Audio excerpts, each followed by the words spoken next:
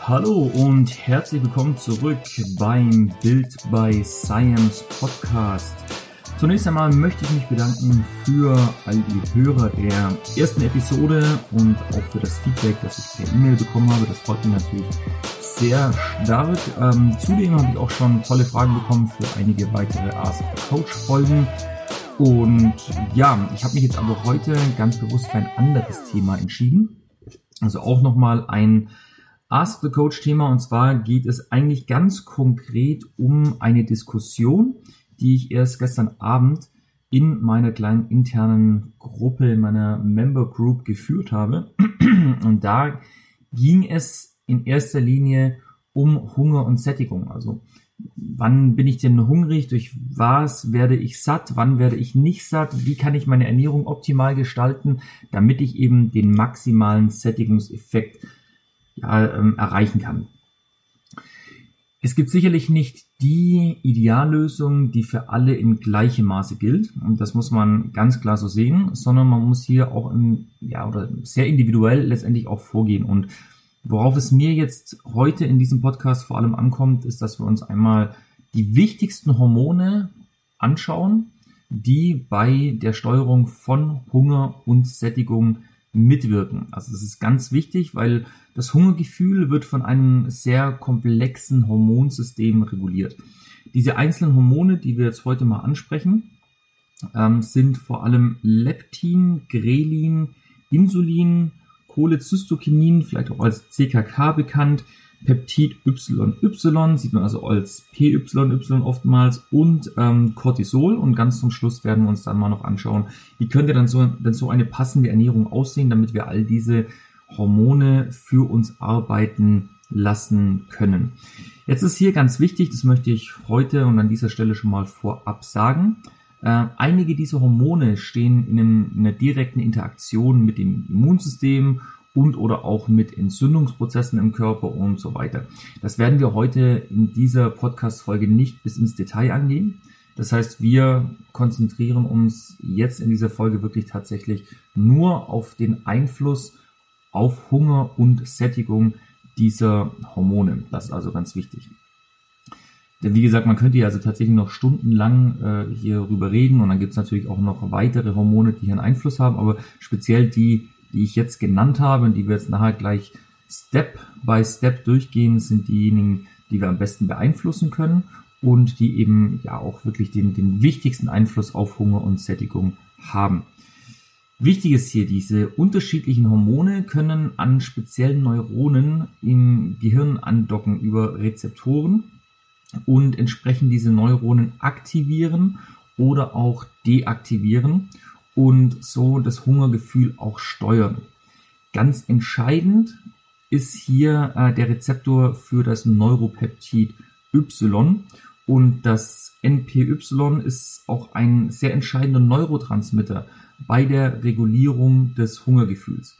Das heißt, wenn es diese Hormone an diesen NPY-Rezeptoren binden, können sie das Hungergefühl so beeinflussen, indem eben diese Neuronen aktiviert oder deaktiviert werden, oder indem der Spiegel dieses Neurotransmitters, dieses NPY, im Körper selbst verändert wird. Also beispielsweise nach oben oder nach unten geht. Werden also diese Rezeptoren oder werden diese Neuronen über die Rezeptoren aktiviert, dann kommt es eben auch zu einem verstärkten Hungergefühl, und werden die deaktiviert, wird dieses Hungergefühl entsprechend auch verringert. Und ich möchte jetzt mit einem Hormon anfangen. Ich denke, das kennt man vor allem in der Fitnessszene recht gut, weil es natürlich hier auch einen starken Einfluss hat auf unseren Körperfettanteil, auf unsere Diätergebnisse, auf unsere Stoffwechselgeschwindigkeit. Werden wir aber alles auch gleich noch ein bisschen genauer besprechen. Und das ist das Leptin. Leptin, wissen wahrscheinlich die meisten von euch, wird vornehmlich in den Fettzellen gebildet. Das bedeutet natürlich auch, je mehr Fett ich habe, desto höher ist auch mein Leptinspiegel. Grundsätzlich mal. Das bedeutet, dass ich natürlich, wenn ich jetzt zum Beispiel auf Diät bin, einen geringeren Leptinspiegel habe, wenn ich Körperfett reduziere, als wenn ich jetzt beispielsweise vor der Diät einen höheren Körperfettanteil habe.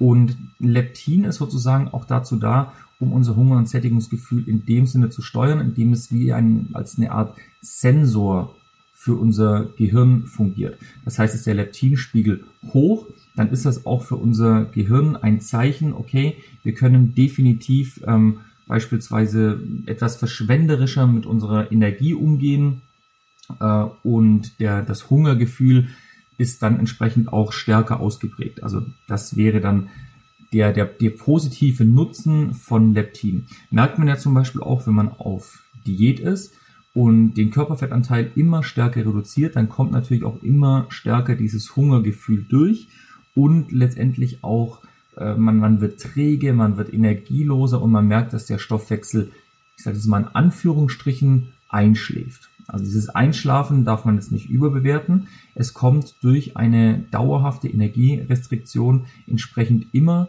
zu einer Reduktion der Stoffwechselrate. Also das ist vollkommen normal. Das hat auch nichts mit diesem Metabolic Damage zu tun, das man sehr häufig hört. Also Metabolic Damage beschreibt ja letztendlich, dass der Stoffwechsel komplett geschädigt wird und dass man rein theoretisch, also ich sag mal mit 1000 Kalorien am Tag und 2 Stunden Cardio täglich sogar noch an Körperfett zunimmt, weil die Stoffwechselrate unter diesem Umsatz sozusagen noch sinkt. Aber das ist nicht der Fall. Also diese Anpassungen in der Reduktion des Ruhestoffwechsels liegen in der Regel bei nicht mehr als 15%. Also egal, was hier kommt. Hier gibt es ja auch dieses Minnesota Starvation Experiment. Dort wurden ja die Teilnehmer über ein halbes Jahr lang tatsächlich extrem heruntergehungert. Also es war sozusagen eine Crash-Diät auf 6 Monate ausgelegt. Und selbst hier kam es dann im Bereich des Ruhestoffwechsels zu keinen allzu größeren Einschränkungen als eben angesprochen. Was viel entscheidender natürlich ist, wenn ich Körpergewicht verliere, verbrenne ich natürlich automatisch auch weniger Kalorien. Also das kann man sich ja im Endeffekt auch ein Stück weit so vorstellen, als würde man mit einem 20 Kilo Rucksack oder einer 20 Kilo Gewichtsweste joggen gehen. Also das ist natürlich klar, dass man hier mehr Kalorien verbrennt, als würde man ohne diese Gewichtsweste joggen gehen. Und wenn man jetzt natürlich überlegt, man nimmt 10 Kilo oder 15 Kilo während einer Diät ab, dann ist es im Endeffekt, als würde man genau diese Gewichtsweste ablegen. Dann ist also auch logisch, dass der Kalorienverbrauch im Zuge einer Diät automatisch sinkt. Und dann kommt es natürlich noch zusätzlich hinzu, dass man insgesamt weniger isst. Also auch dieser Thermic Effect of Food, also die Kalorienverbrennung, die schon allein durch das Essen und durch das Verdauen und Verstoffwechseln der Nahrung angeregt wird, die entfällt natürlich dann hier auch. Und das sind also diese ganz typischen normalen Anpassungen. Zudem, und das werden wir jetzt auch beim Leptin gleich noch ein bisschen genauer besprechen, kommt es natürlich dazu, dass wir schlichtweg während einer Diät im Kaloriendefizit faul werden. Kennt vielleicht auch jeder. Also wer schon mal eine Diät gemacht hat und mit dem Körperfettanteil irgendwann dann relativ gering war und sehr weit unten war, der wird bestätigen können, dass auf einmal die Beine schwer werden. Man möchte sich nicht mehr bewegen, als es unbedingt sein muss. Oder es ist natürlich auch so, dass man das ganz unbewusst macht. Das heißt, plötzlich nimmt man vielleicht doch den Fahrstuhl und nicht mehr die Treppe, die Rolltreppe anstatt die normalen Treppen. Man parkt ganz vorne am Supermarkt, dass man nur nicht so weit laufen muss und so weiter und so fort. Und dann reagiert unser Körper noch zusätzlich, indem er immer ökonomischer mit seiner Energie wird. Das bedeutet also, für die gleiche Tätigkeit benötigt man auf einmal deutlich weniger Kalorien. Also das ist ziemlich fies in der Hinsicht, wenn man auf Diät ist. Und das hängt unter anderem, also ich sage es hier auch bewusst, nur unter anderem auch mit dem Leptin zusammen. Denn das führt nämlich, wenn wir eben zu geringe Leptinwerte haben, auch zu einem Energiespareffekt und zu dieser Antriebslosigkeit, die wir jetzt gerade schon hatten.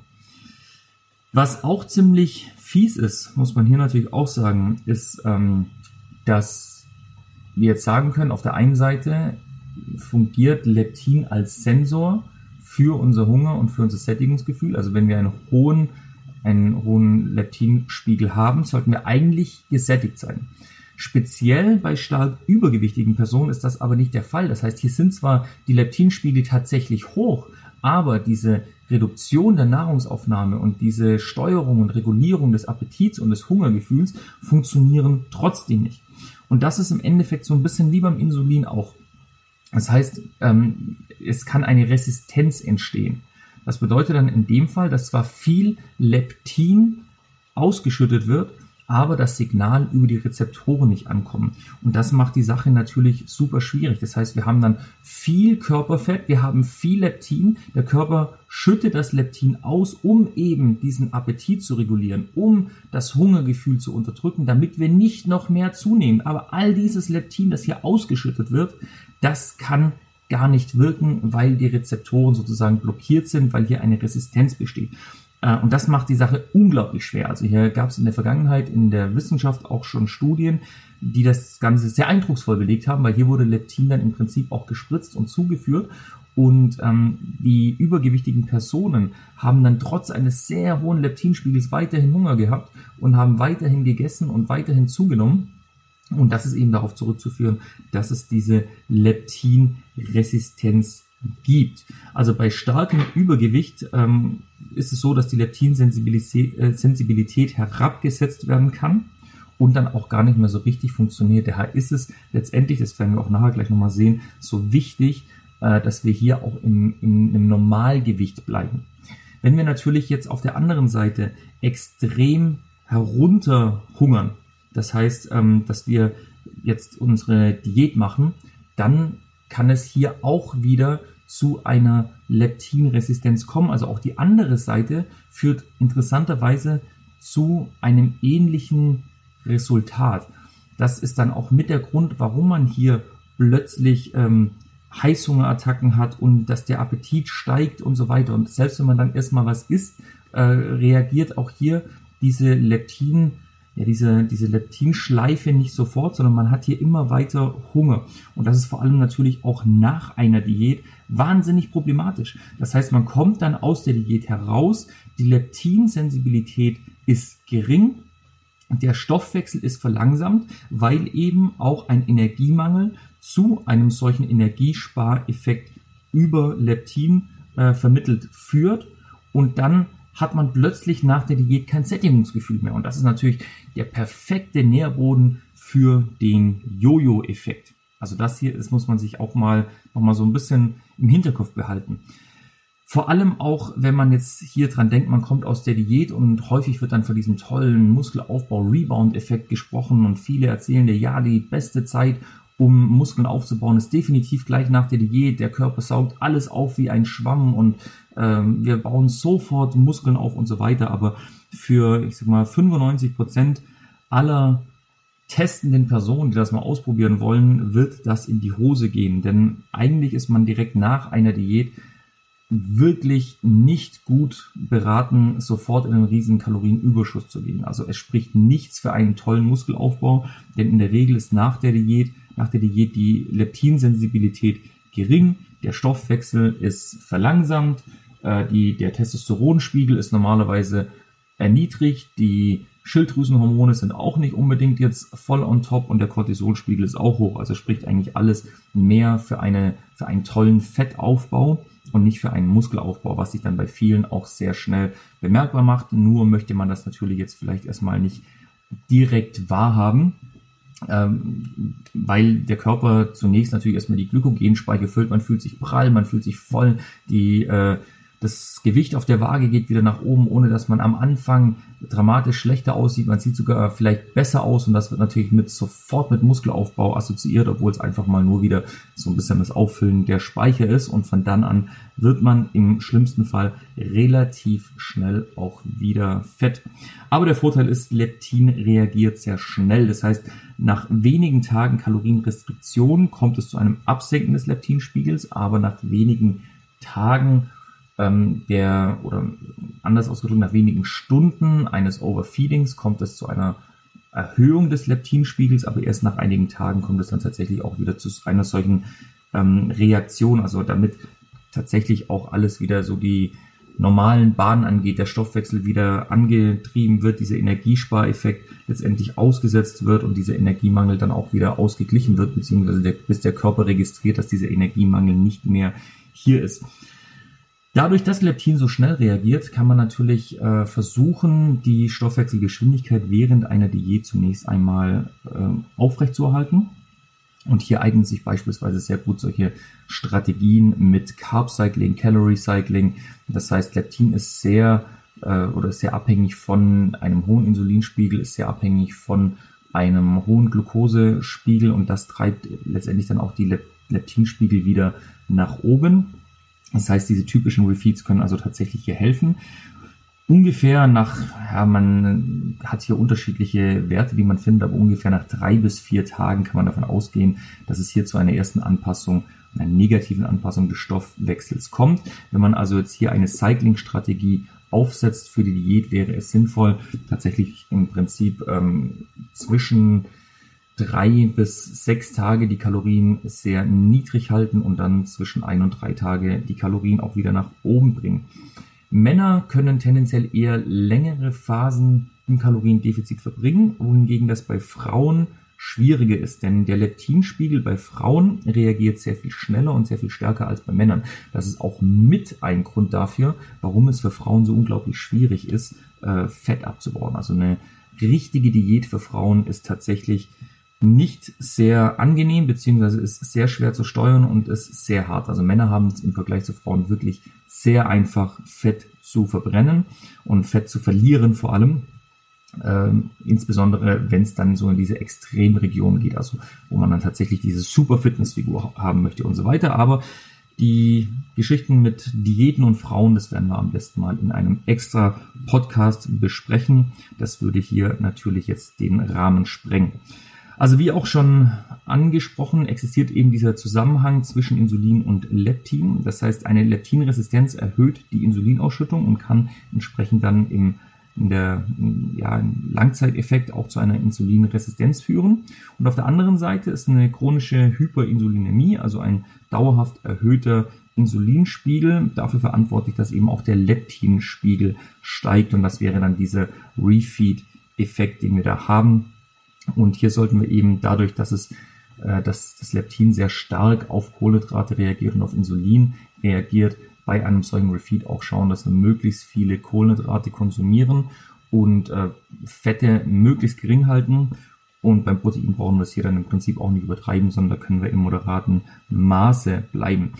Wenn wir adipöse Personen haben, wäre es wichtig, die glykämische Last zu reduzieren, damit wir eben auch die Insulinausschüttung reduzieren können, was dann eben auch wiederum zu einem reduzierten Leptinspiegel zunächst einmal führt, aber dann für diese Person wichtig, das kann eine verbesserte Insulinsensibilität mit sich bringen. Wichtig, wer mit solchen Refeed-Strategien arbeitet oder wer auf seine Sättigung achten möchte und seine Sättigung über Leptin optimieren möchte. Fruchtzucker hat keinen großen Einfluss auf das Leptin und führt eher zu einer Leptinresistenz. Also versucht euch nicht irgendwie mit Junkfood, Süßigkeiten, viel Zucker, viel Fruchtsäften, viel Limonaden und so weiter am Refeed zuzuschütten, denn das könnte eigentlich genau den gegenteiligen Effekt von dem haben, was ihr eigentlich erreichen wollt. Also versucht hier tatsächlich eher mit Kohlenhydraten auf Glukosebasis zu arbeiten, also Stärke vor allem. Also hier könnte man viel mit Kartoffeln machen, mit Reis machen und so weiter. Das könnte hier einen guten Sättigungseffekt mit sich bringen. Bitte keine Angst vor Obst.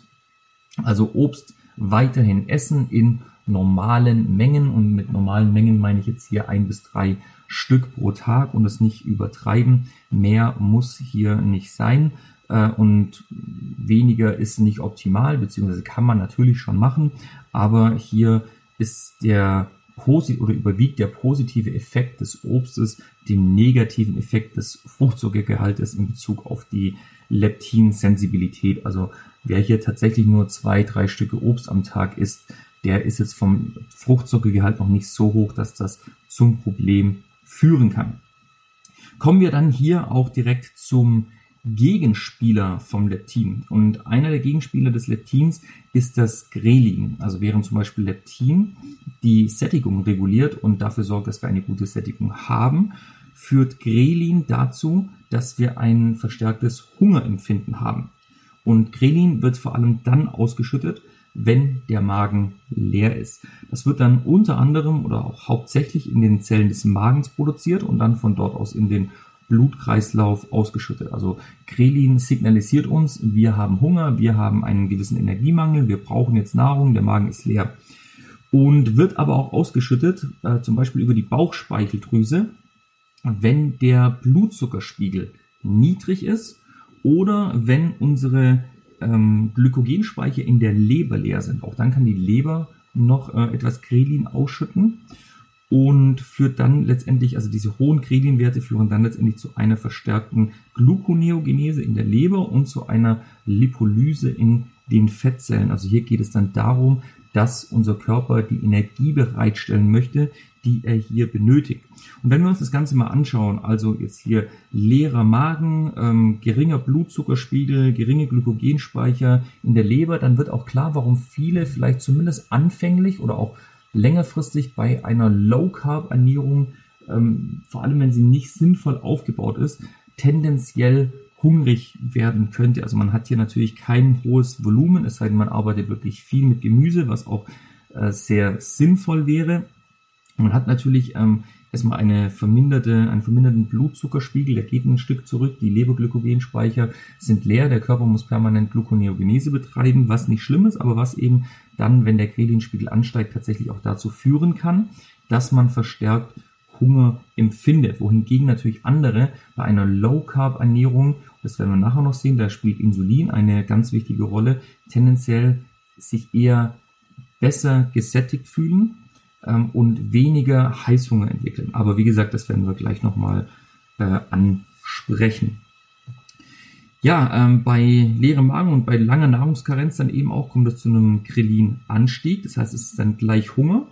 Und nach einer Mahlzeit kommt es dann eben zu einem Absenken des Grelinspiegels und dann auch zu einem Anstieg des Leptinspiegels, wenn wir jetzt hier beispielsweise auch Kohlenhydrate gegessen haben. Und das vermittelt unter anderem auch die Sättigung. Aber auch hier ist noch ganz wichtig, dass Cholecystokinin und PYY haben auch hier noch einen ganz, ganz wichtigen Part zu erledigen. Da kommen wir aber nochmal drauf zurück. Also es geht nicht nur darum, Grelin hoch oder runter und Leptin hoch oder runter, sondern wie am Anfang angesprochen, das ist letztendlich ein sehr komplexes Hormonsystem und der Hunger wird eben durch dieses Hormonsystem auf komplexe Art und Weise dann auch reguliert. Wichtig ist, der stärkste Einfluss auf Grelin ist auch durch Kohlenhydrate, aber auch Ballaststoffe. Das heißt, auch hier geht es dann um die Magenverweildauer bzw. um das Volumen und durch Proteine. Also Grelin wird stark durch Proteine beeinflusst und die Grelinausschüttung wird entsprechend durch die Proteine heruntergesetzt. Das ist mit ein Grund, warum auch Proteine sehr stark und gut sättigen. Wichtig bei den Kohlenhydraten, auch hier haben wir das wieder mit der Fructose. Fructose hemmt die Grelinausschüttung nicht.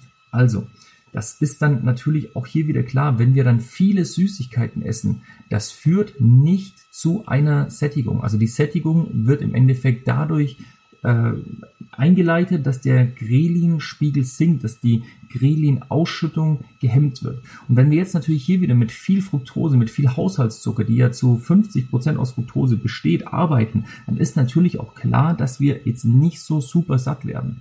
Und hier werden wir dann auch wieder bei dieser Geschichte, über die ich auch noch separaten Podcast unbedingt machen möchte, weil das liegt mir sehr am Herzen, ist diese Flexible Diet oder If It Fits Your Macros Geschichte.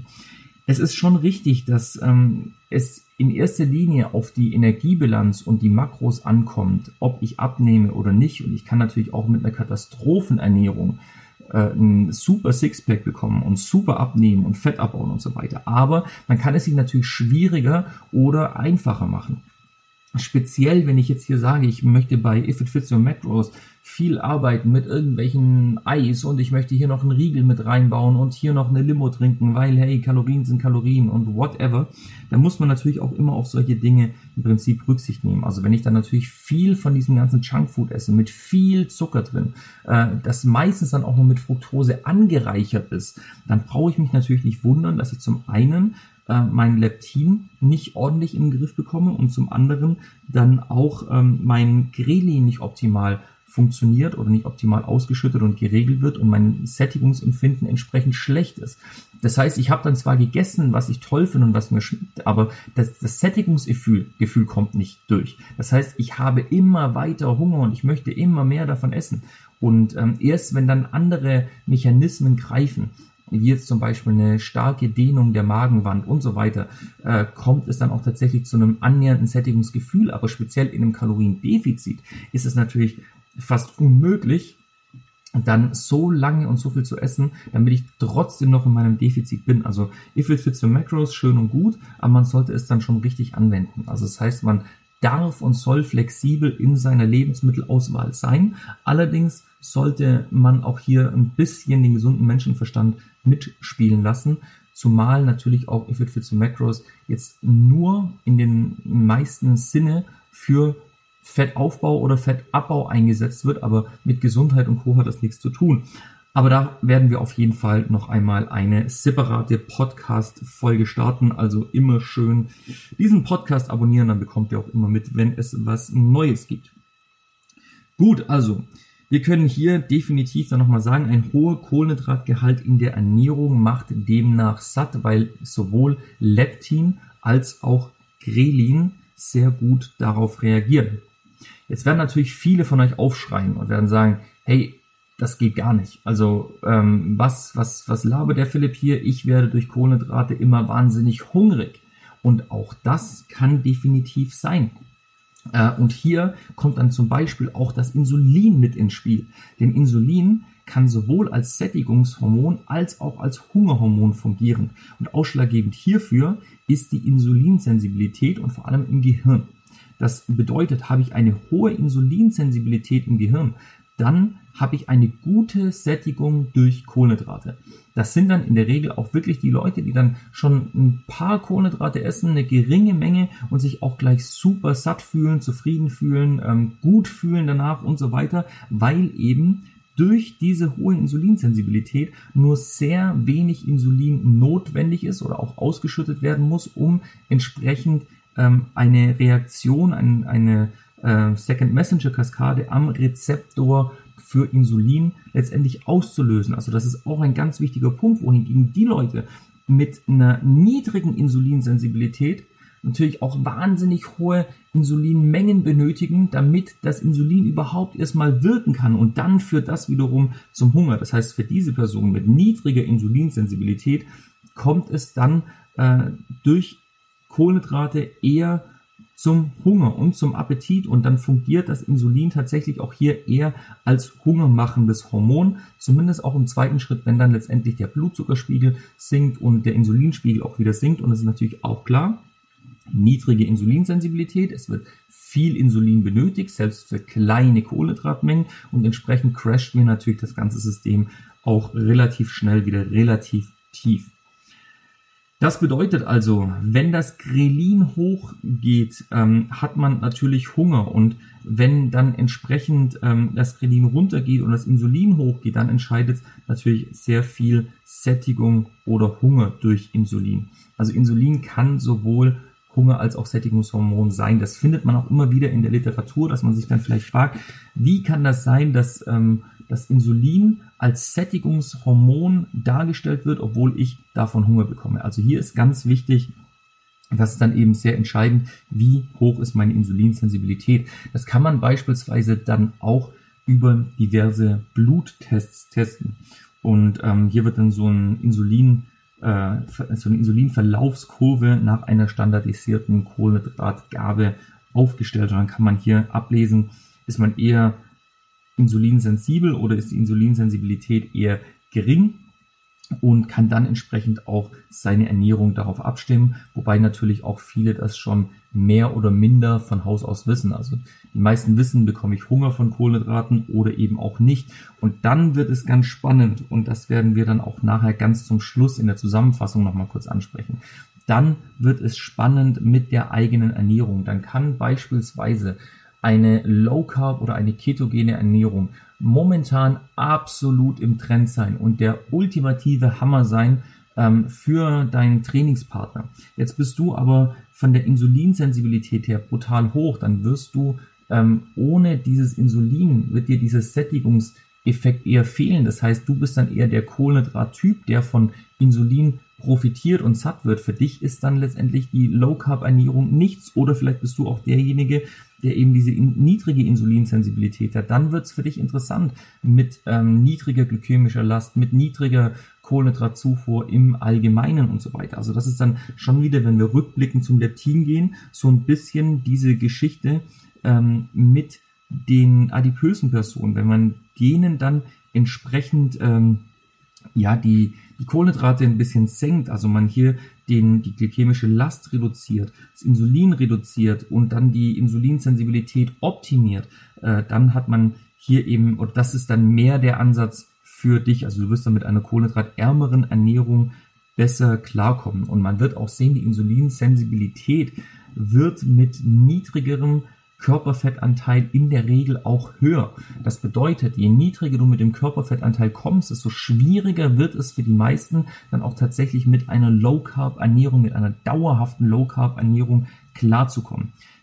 Muss nicht so sein, aber für die meisten gilt das definitiv. Also spätestens, wenn man dann irgendwo in den Bereich 8-12% Körperfett kommt, profitiert man von den Kohlenhydraten mehr und kommt auch mit einer kohlenhydratreicheren, ob es jetzt ganz kohlenhydratbetont sein muss, haben wir dahingestellt, aber mit einer kohlenhydratreicheren Ernährung plötzlich besser klar. Okay, aber gehen wir noch einen Schritt weiter zum Cholecystokinin, findet man dann in der Literatur auch unter CKK. Und das wird im Dünndarm gebildet und ausgeschüttet und agiert sehr schnell. Das heißt, es agiert sehr schnell bei der Unterdrückung des Hungers. Es ist mit eines der schnellsten Signale, die wir zur Hungerunterdrückung haben. Und hier wird es dann interessant, dass CKK reagiert vor allem auf fettreiche Mahlzeiten. Das heißt, dieser erhöhte CKK-Spiegel signalisiert sozusagen dem Magen, die Verdauung zu verlangsamen. Es kommt also zu einer verlängerten Magenverweildauer der Nahrungsmittel und entsprechend ist man dann auch länger satt. Hier reagiert dann auch wieder das Grelin mit, also der Magen ist dann eben nicht mehr ganz leer. Das ist dann auch mit ein guter Grund dafür, warum man in jeder Mahlzeit Fette mit einbeziehen sollte. Das heißt, hier kann man die Magenverweildauer verlängern und entsprechend dann auch ein besseres Sättigungsgefühl und ein vermindertes Hungergefühl hinbekommen und in den Griff bekommen. Vor allem eben, wenn man dann weiß, dass dieses CKK sehr schnell reagiert. Also von daher, insbesondere dann auch, wenn man vielleicht eher noch zu dem Typ gehört mit der schlechteren Insulinsensibilität, macht es natürlich keinen Sinn, jetzt super kohlenhydratreiche und fettarme Mahlzeiten zu konsumieren. Hier sollte man eher dann wirklich auf die niedrigere glykämische Last setzen, auf viel Gemüse, auf viel Ballaststoffe und dann eben auch Fette hinzufügen, um dann diesen CKK-Spiegel positiv beeinflussen zu können. Und beim Peptid YY, das ist dann wiederum der Punkt, das steigert ebenfalls die Magenverweildauer und reagiert auf Nahrungsvolumen. Das heißt, hier macht es dann auch Sinn, wirklich mit hohen Volumina zu arbeiten, also viel mit Gemüse und dann haben wir eben auch noch, wie gesagt, diese Proteine, auf die letztendlich dann auch unser Grelin gut reagiert. Wir haben die Kohlenhydrate, die dann auch im Prinzip auf das Grelin gut wirken. Wir haben das Fett, was auf das CKK gut wirkt. Wir haben das Volumen, was auf das Peptid YY gut wirkt. Und schwuppdiwupp haben wir in der Regel eine relativ gute Sättigung. Kommt jetzt nur noch ein für uns wichtiger Spieler mit aufs Feld und das ist das Cortisol. Und Cortisol ist ein sehr wichtiges Stresshormon. Und Cortisol hat hierbei einen direkten Einfluss auf Leptin und auch auf die NPY, also auf die Neuropeptid-Y-Neuronen. Die hatten wir ja ganz am Anfang angesprochen. Also je nachdem, ob die aktiviert oder deaktiviert werden, haben wir Hunger oder sind wir satt. Und Cortisol steigert das Verlangen nach Süßem und Fettigem und zwar in einem zeitverzögerten Hungergefühl. Das bedeutet also vor allem bei chronischem Stress. Wenn ich also voll unter Feuer stehe bei der Arbeit, habe ich vielleicht erstmal keinen Hunger. Wenn ich dann aber letztendlich nach und nach vielleicht von der Arbeit nach Hause komme, aber permanent diesen chronisch erhöhten Stresslevel habe, diesen chronisch erhöhten Cortisol-Level habe, dann fängt auf einmal plötzlich an, der Heißhunger durchzudringen. Das heißt, ich habe auf einmal Heißhunger nach Süßem und nach Fettigem, also im Prinzip die beste Combo ever, nach allem, was richtig schön ungesund ist.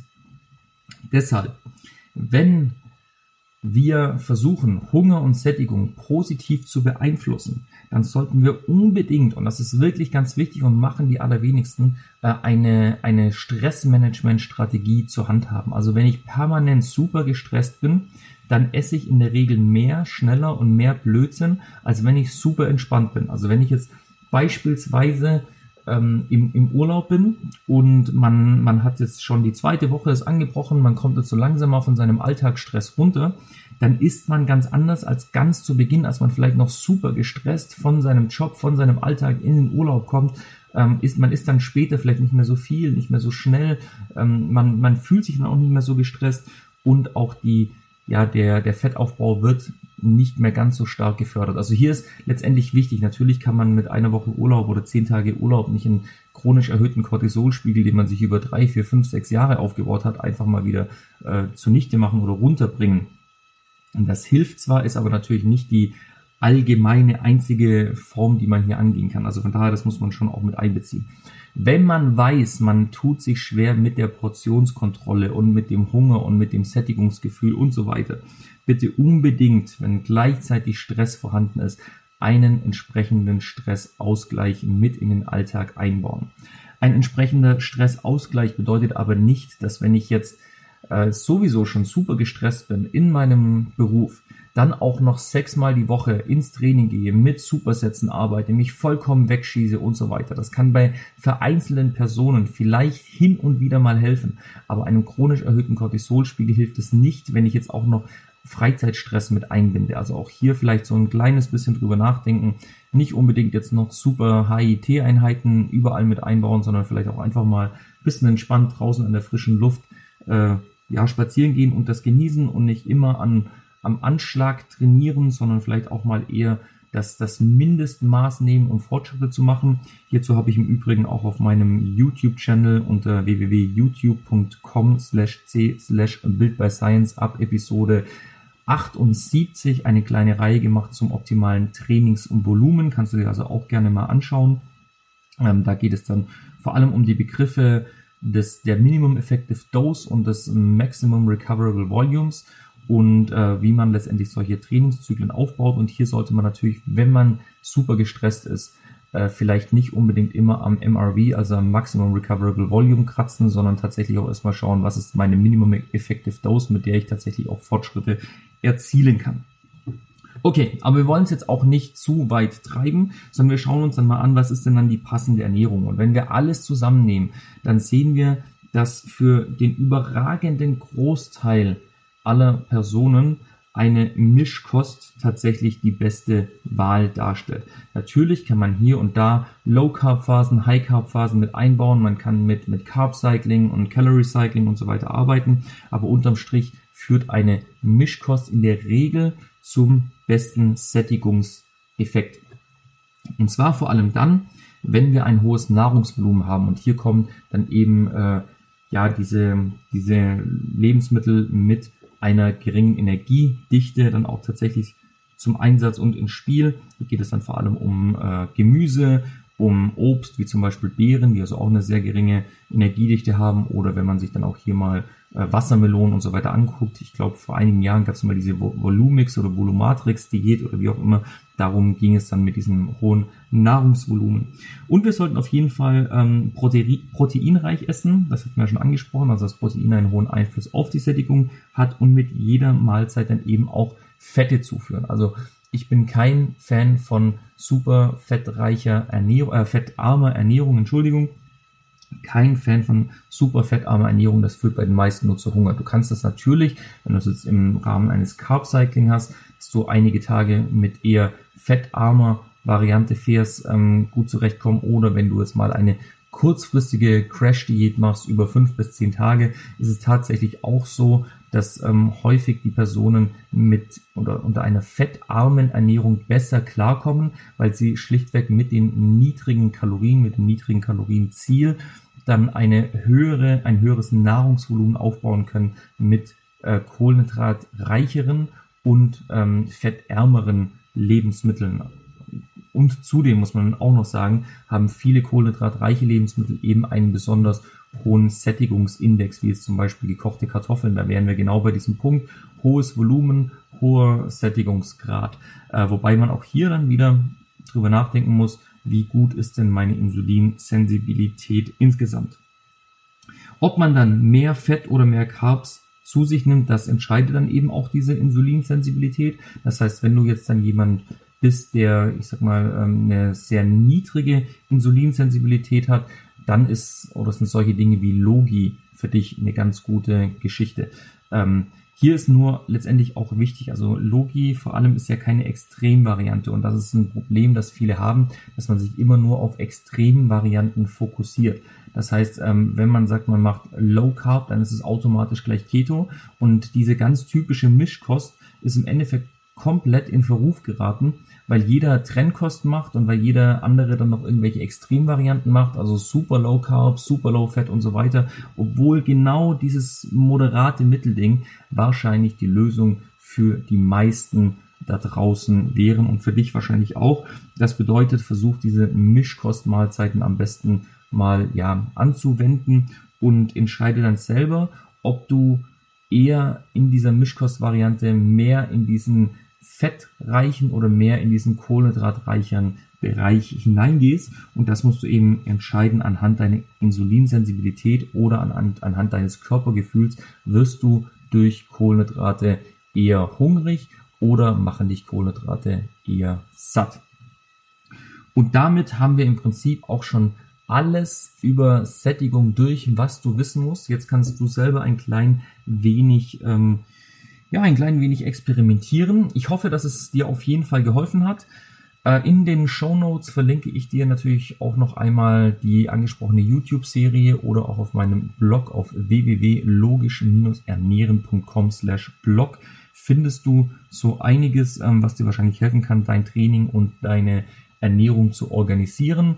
Und auf meiner Homepage unter www.logisch-ernähren.com/Webinare findest du auch noch interessante, kostenlose Webinare, die ich gebe. Vielleicht ist auch das interessant für dich und du kannst hier mal teilnehmen. Du wirst dann automatisch auch erstmal in meinen Newsletter mit aufgenommen. Ich denke, auch hier wirst du von profitieren, denn hier werde ich dir auch in Zukunft dann wie bisher viele nützliche Informationen, wie eben diese heute in dem Podcast durchgeben. Gut, jetzt aber Schluss der Werbung. Ich hoffe, es hat dir gefallen. Ich hoffe, du konntest von den Infos und von dem Content profitieren. Ich würde mich natürlich freuen, wenn du diesen Podcast auf deinen sozialen Medien teilst und weiterempfiehlst.